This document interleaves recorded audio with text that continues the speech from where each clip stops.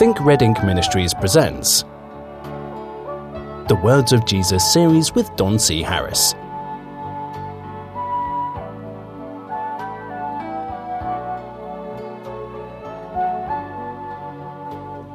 Hello friends, and welcome to the Words of Jesus series again. I'm Don Harris, your host, and I am trying my best to reveal to you what's been revealed to me, and that is, I don't know everything. Oh, that's already occurred to you that I don't know everything? Okay, that's all right. We're on the same page then. You know, it was a time in my life when I decided that either these things in the scriptures do make sense, they do fit into Christianity, or they don't, and we just need to drop this thing and just go to doing something else. And I was conventionally Christian. I was a conventional Christian, and so there were many scriptures that I didn't bother reading, didn't bother understanding, didn't bother trying to understand, didn't talk about them because sometimes you just get shut down by the powers that be to even discuss those kind of things. I know that's true, but I can't have it in my church. I had a preacher say that to me one time. Bless his heart. I guess he was an old man then. I guess he's probably dead now. He probably regrets the day he ever said that. There is nothing about that statement that's any good. I know that it's true, but I can't have it in my church. Ooh. Anyway, that's not the only dumb thing you'll hear people say. But I think that if we take our Christian walk, our Christian faith, everything about this, and subject it to examination, I don't think you're going to be sorry. I think that people are afraid to examine their faith. They're afraid to examine their denomination. Well, frankly, they're afraid that they're going to come up with something else. They're afraid that they're not willing to dispense with logic like the preacher is. They're not willing to dispense with truth like most people are. They're not willing to look the other way. They're not willing. I had somebody say to me one time, I go to some Pentecostal church, and I said something about their denomination of being a tongue-talking denomination. And he says, well, that's never happened to me. I pray for it all the time, but it's never happened to me. I said, that's good. Probably because you're honest. What do you mean? I said, aren't they shouting in your ear what to say? Well, yeah, they've tried. Aren't they speaking in tongues, in your face and letting you see them do that? And it's like, here, make these noises. Well, yeah, I've been there. I've had people do that. Let go and let God and all this stuff. And I said, well, then why do you think it didn't take? Well, I never spoke in tongues. I said, no, you never did what they did. That means you're an honest man. I appreciate it. Don't get me wrong. I'm the kind of guy that believes in it. The scriptures talk about it as a real phenomenon. I've even found it in the Old Testament. But it's a real phenomenon. I just don't think many people have seen it. I can't say nobody has, because I don't know that. See, another thing that I don't know. So relax. We were cleaning up some of the scriptures that were kind of left over that they threw into after the parable of the sower, and they're just pregnant, man. Every time you read them, it goes off into another direction, and something else gets spawned. Something else comes from it. So we're just going to continue till we exhaust them, if it's all the same to you. The second one here is, and Jesus said, take heed what ye hear. With what measure you meet, it will be measured to you again. And ye that hear shall be more shall be given. For he that hath, to him shall be given, and to he that hath not, from him shall be taken even that which he hath. And which naturally brought up the subject of judgment, of being responsible for the way we live and what we do and how we think and Everything about our Christian life, we're responsible for it. And you will continue to be responsible until that day of judgment. This is not a matter of you having no responsibility in this. You do. One of your main responsibilities that Jesus delineated in no uncertain terms. You're going to have to endure to the end. All this can be for nothing if the end turns out to be you forsaking God. It's not worthwhile. If that's going to be your end, well, I would hope that it won't. But there is a concept that if we do the right thing, He's going to add to us. Things are going to be better today than they were last week. And if you don't, there's no promise at all that things are going to be better next week than they are this week, or 10 years from now than they are right now. Everything's going to be pretty much the same, except, by the way, you're going to be 10 years older, 10 years closer to the day of your death, 10 years closer to the day of whatever tragedy is on its way in your life. You better hope to God there is some tragedy somewhere that wakes you up and makes you see and properly prioritize things in your life, or you're just going to continue to be like you are now, except worse. Oh yeah, did I mention that as far as your spiritual condition is concerned, 10 years from today, if you don't utilize what the Lord has revealed to you, what He's shown to you, that you have made, that you have subjected to every preacher that you know and got their opinions about it and these kind of things, do you realize that if you don't act on that, it's not that 10 years from now you're going to be in the exact same situation you are today. 10 years from now you could be in a lot worse condition than you are today, because things that aren't utilized, things that aren't moved upon, if it's like money that's not invested, it's not spent, it's just never invested. It's just stuck in a shoebox under a bed. He says that people who don't take what the Lord has for them and apply it in their lives, it's going to be taken away, even that which they have.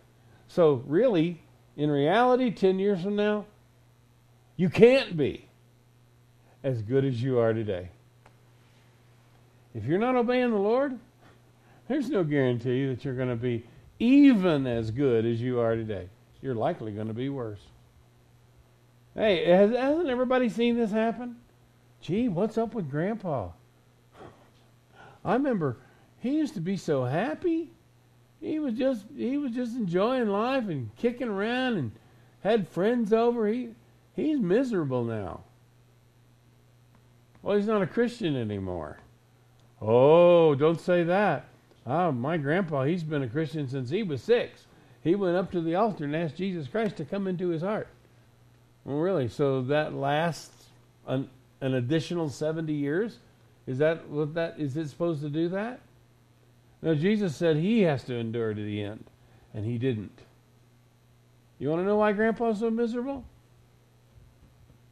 He probably been told that everything he was going to get when he got saved is everything he's going to get.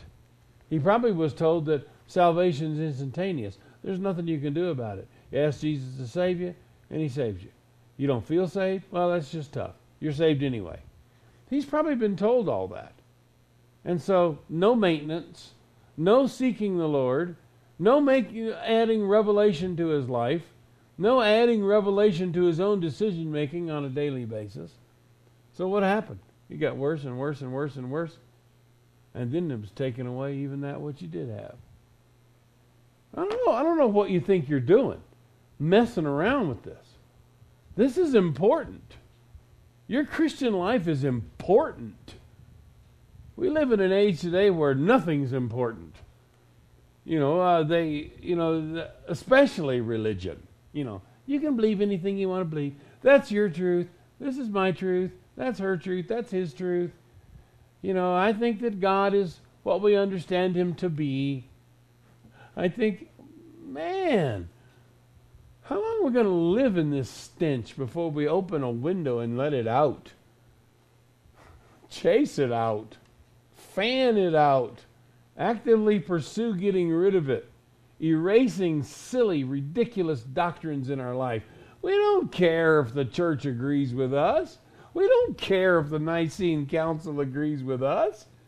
What do I care about a bunch of dead guys that got together 2,000 years ago, 1,500 years ago, and decided this is what we should believe? Get out of here. Man, no individuality, no seeking God on a personal level, no listening to the Spirit of God. Oh, you can't trust spirits. You can only trust the Bible. Well, you know what the Bible has a fatal flaw. It requires that an idiot read it. And I'm pointing at me. It might be chock full of truth, but I can't get it out of there. So that's a pretty fatal flaw. It's like spray painting the pages. Yeah, the truth's there, but you just can't see it. You ever thought about that? If you take the Bible and print all of the words in black ink on black paper, is it still the Word of God? All right. Take heed what you hear. I want to add to this one. These scriptures, I believe, what you hear comes from Matthew. And if you read the same thing in the book of Luke, you'll hear Jesus say, take heed what you hear, and take heed how you hear. Now, these two things are different. I can't say totally different, because they are about hearing. And if you want to, you want to stick a one-word definition on what I do and what Think Red Ink does, it's that. We're trying to teach people to hear the Word of God for themselves. You have no need that any man teach you, the apostle said. You have no need that any man teach you. The same Spirit that brought you into this, it can teach you all along the way. Jesus' promise was, if I go away, I'm going to send the Spirit of God. He's going to lead you and guide you into all truth. You can't find a scripture that says that I'm going to send a Bible, a book, a computer program, a preacher, a denomination, a church, and they'll lead you and guide you into all truth. You can't find that. But that is, dare I say, 100% of where every Christian gets all of their information. That's amazing.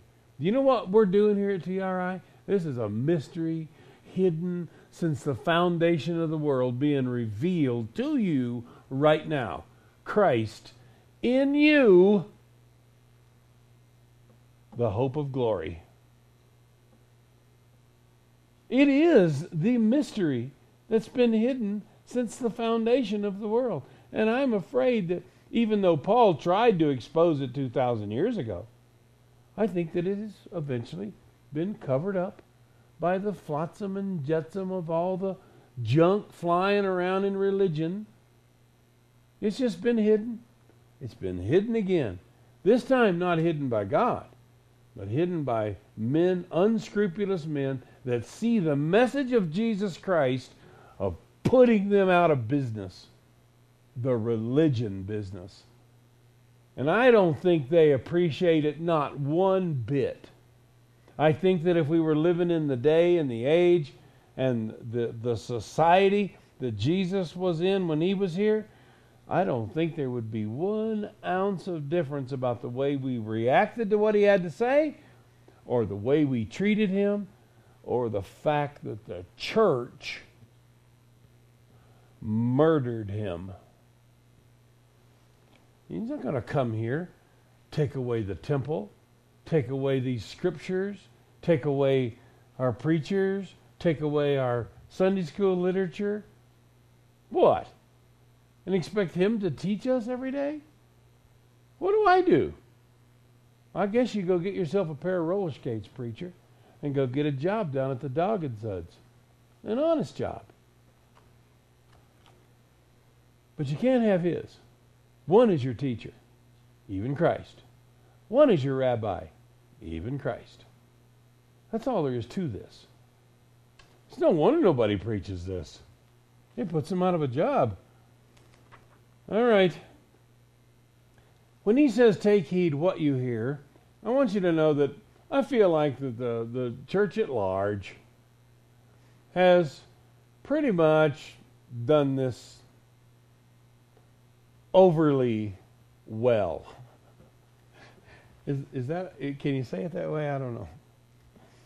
What it is that we have, on a weekly basis, and if you like listening to Christian broadcasts and stuff like this, it's probably a daily basis.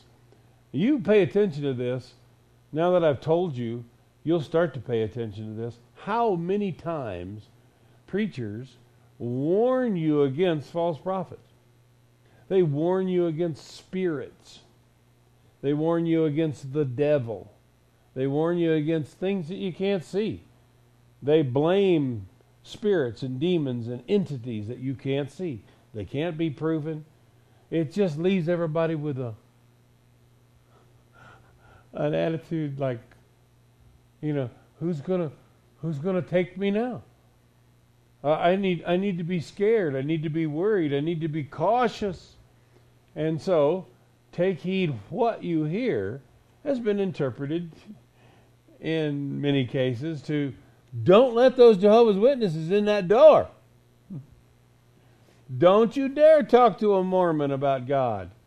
You have to be careful. Don't read that guy's book.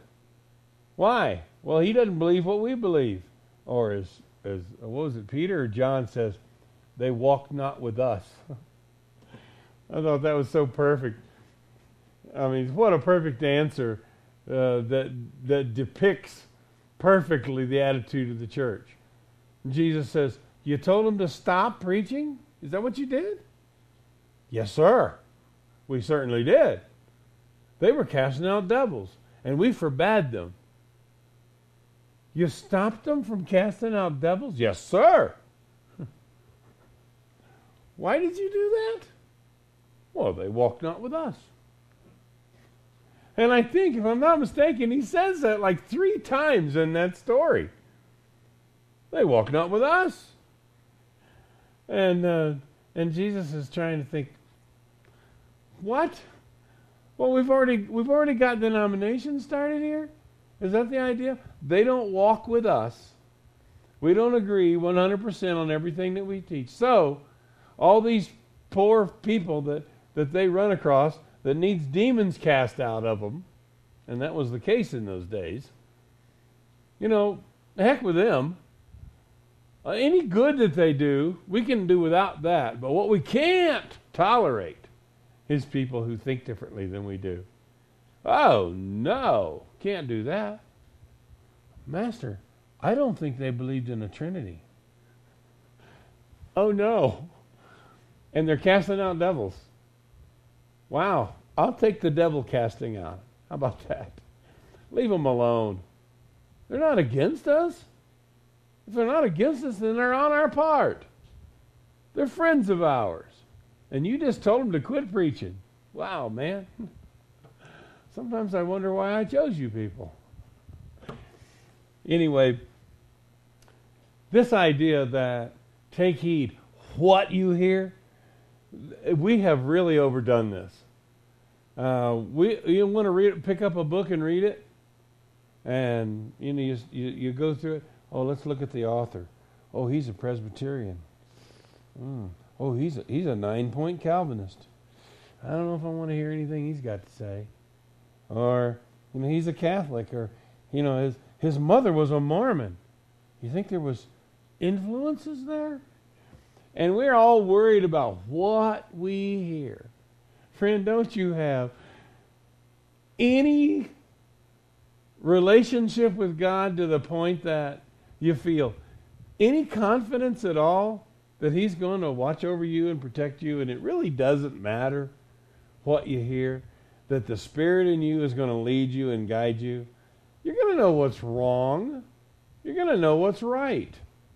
Really? You're just going to discount a whole book, a whole idea, a preacher, a sermon, TV show, radio show, whatever, because he doesn't agree with the people you agree with. Wow, man, that's just borderline insanity. How do you think that you became a Christian to begin with? Well, let's just say that everything you believe is true and your salvation is just like you think it is. How did that happen? Wasn't it one guy, one idea somewhere that was presented to you that was different than everybody you hung around with? Any big change in your life? The woman you married, wasn't she just one person that was different than all the rest? Anything that has influenced itself, the change of career, change of attitude, change of political party, whatever. Hasn't it always been one voice, one person, one that disagreed with everybody around you, that put you on what you consider to be now the right course? That's just amazing. And now you can't touch it. Why? Why is that? Because you're constantly inundated by the Christian community. Beware false prophets. Like they're going to come in and steal. Most of those people that talk like that believe once saved, always saved. I don't know what they think that these false prophets are going to do to you. Maybe they don't believe in once saved, always saved as much as they thought. But they don't want you to hear anything that's different than what you've been taught. We can't have that. Why is that? Who told you that? Jesus didn't say that. He says, my sheep know my voice. A stranger they won't follow. They know not the voice of strangers. Is what Jesus said there, is that true? Was he just exaggerating? Was he making some kind of euphemism? Was he making some kind of hyperbolic statement? Was he just trying to impress us? Was it just some rhetorical throwaway line to make us think? Or was he telling us the truth? My sheep know my voice. A stranger they won't follow. Now look, when it comes to the world, don't get me wrong. False prophets need to be shut down and shut up. Paul said it, the mouths must be stopped. People think that I pick on them. You're rough on preachers. Well, their mouths need to be stopped. It needs to be stopped. Well, that's not freedom of speech. You know what? I'm not a Christian because it's an American institution. I'm not an American Christian. I am Christian. So what's our recourse? Well, the Scriptures do not say in vain that we should take heed what we hear. I think we should take heed what we hear. And if you don't have confidence in your relationship with God, with your understanding the way it is, you feel reluctant about listening to just anybody about anything, and know that you're perhaps influenced easier than most, look, friend, take it easy. Just back off and relax. Take heed what you hear. I'm not saying that just because, yesterday you decided to be Christian and today you've got some supernatural power that you can tell the difference between good and evil. No, I'm not that silly. I think that you can have that power. Paul says that we can have our senses exercised to know the difference between good and evil. What's that mean? That means we can see it. We can hear it. We can essentially taste it, touch it, and say, there's something wrong with that. And we can trust those kind of things over time. But let's say right now, you don't have that confidence. It's okay. I appreciate your honesty. So, protect yourself. Be careful.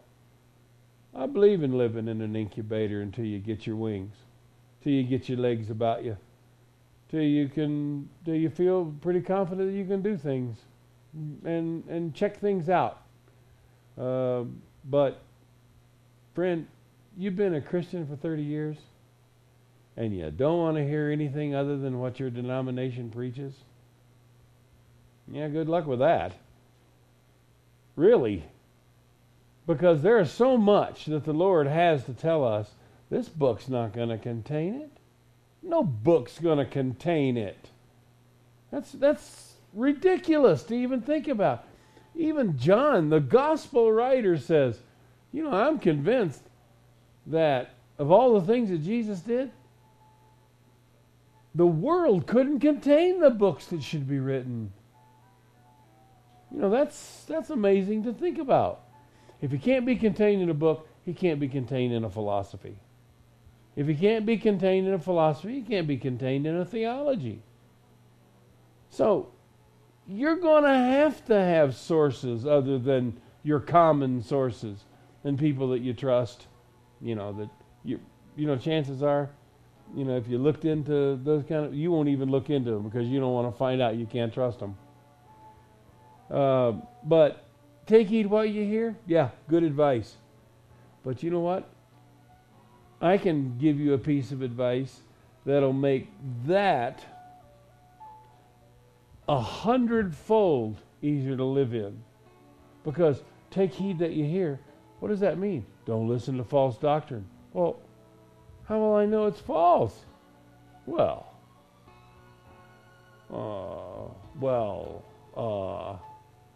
you don't have an answer for me. How am I going to know if it's false? Well, I'll tell you whether it's false or not. So I'm listening to you? The Bible teaches me that I need to take heed what I hear. Not you, me. Well, there's an easier way, friends. Time's gone for today, and I appreciate you being here, but we can't finish. We can't continue. So what we got to do? Well, what we have to do is start again. And we're going to take in the other portion of this. I told you that the verse I read was from Matthew. We're going to read from Luke and see what he says there. How to add to this and actually make it easier to live in. All right, time's gone. We'll see you next time. Bye-bye, my friend.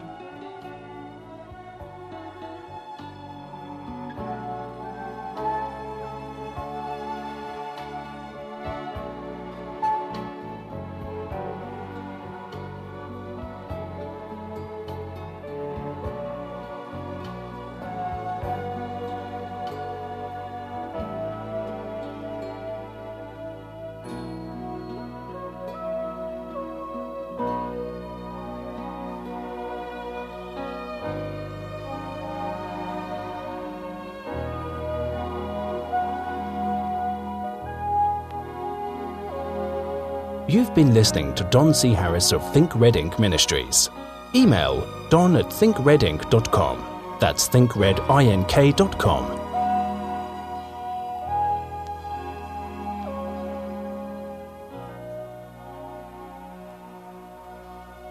Join us again for the next episode in the Words of Jesus series.